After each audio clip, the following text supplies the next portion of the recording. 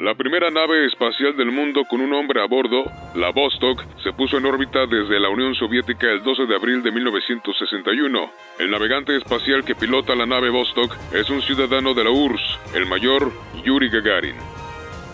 Así se anunció uno de los hitos espaciales más importantes de la historia.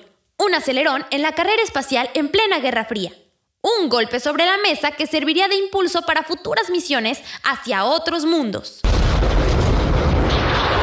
Fue exactamente el 12 de abril de 1961, cuando el Vostok 1 despegó del cosmódromo soviético de Baikonur.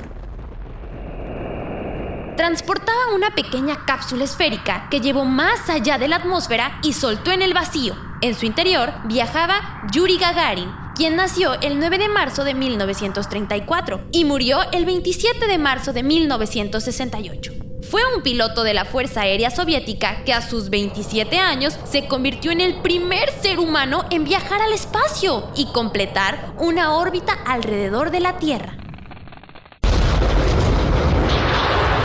Después inició el descenso y a 7.000 metros de altitud, el cosmonauta salió despedido de la cápsula y aterrizó en paracaídas en un campo del sur de Rusia.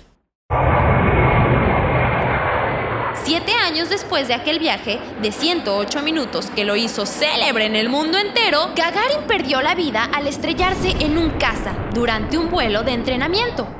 Continuemos viajando con la imaginación aquí en Castillos de Arena.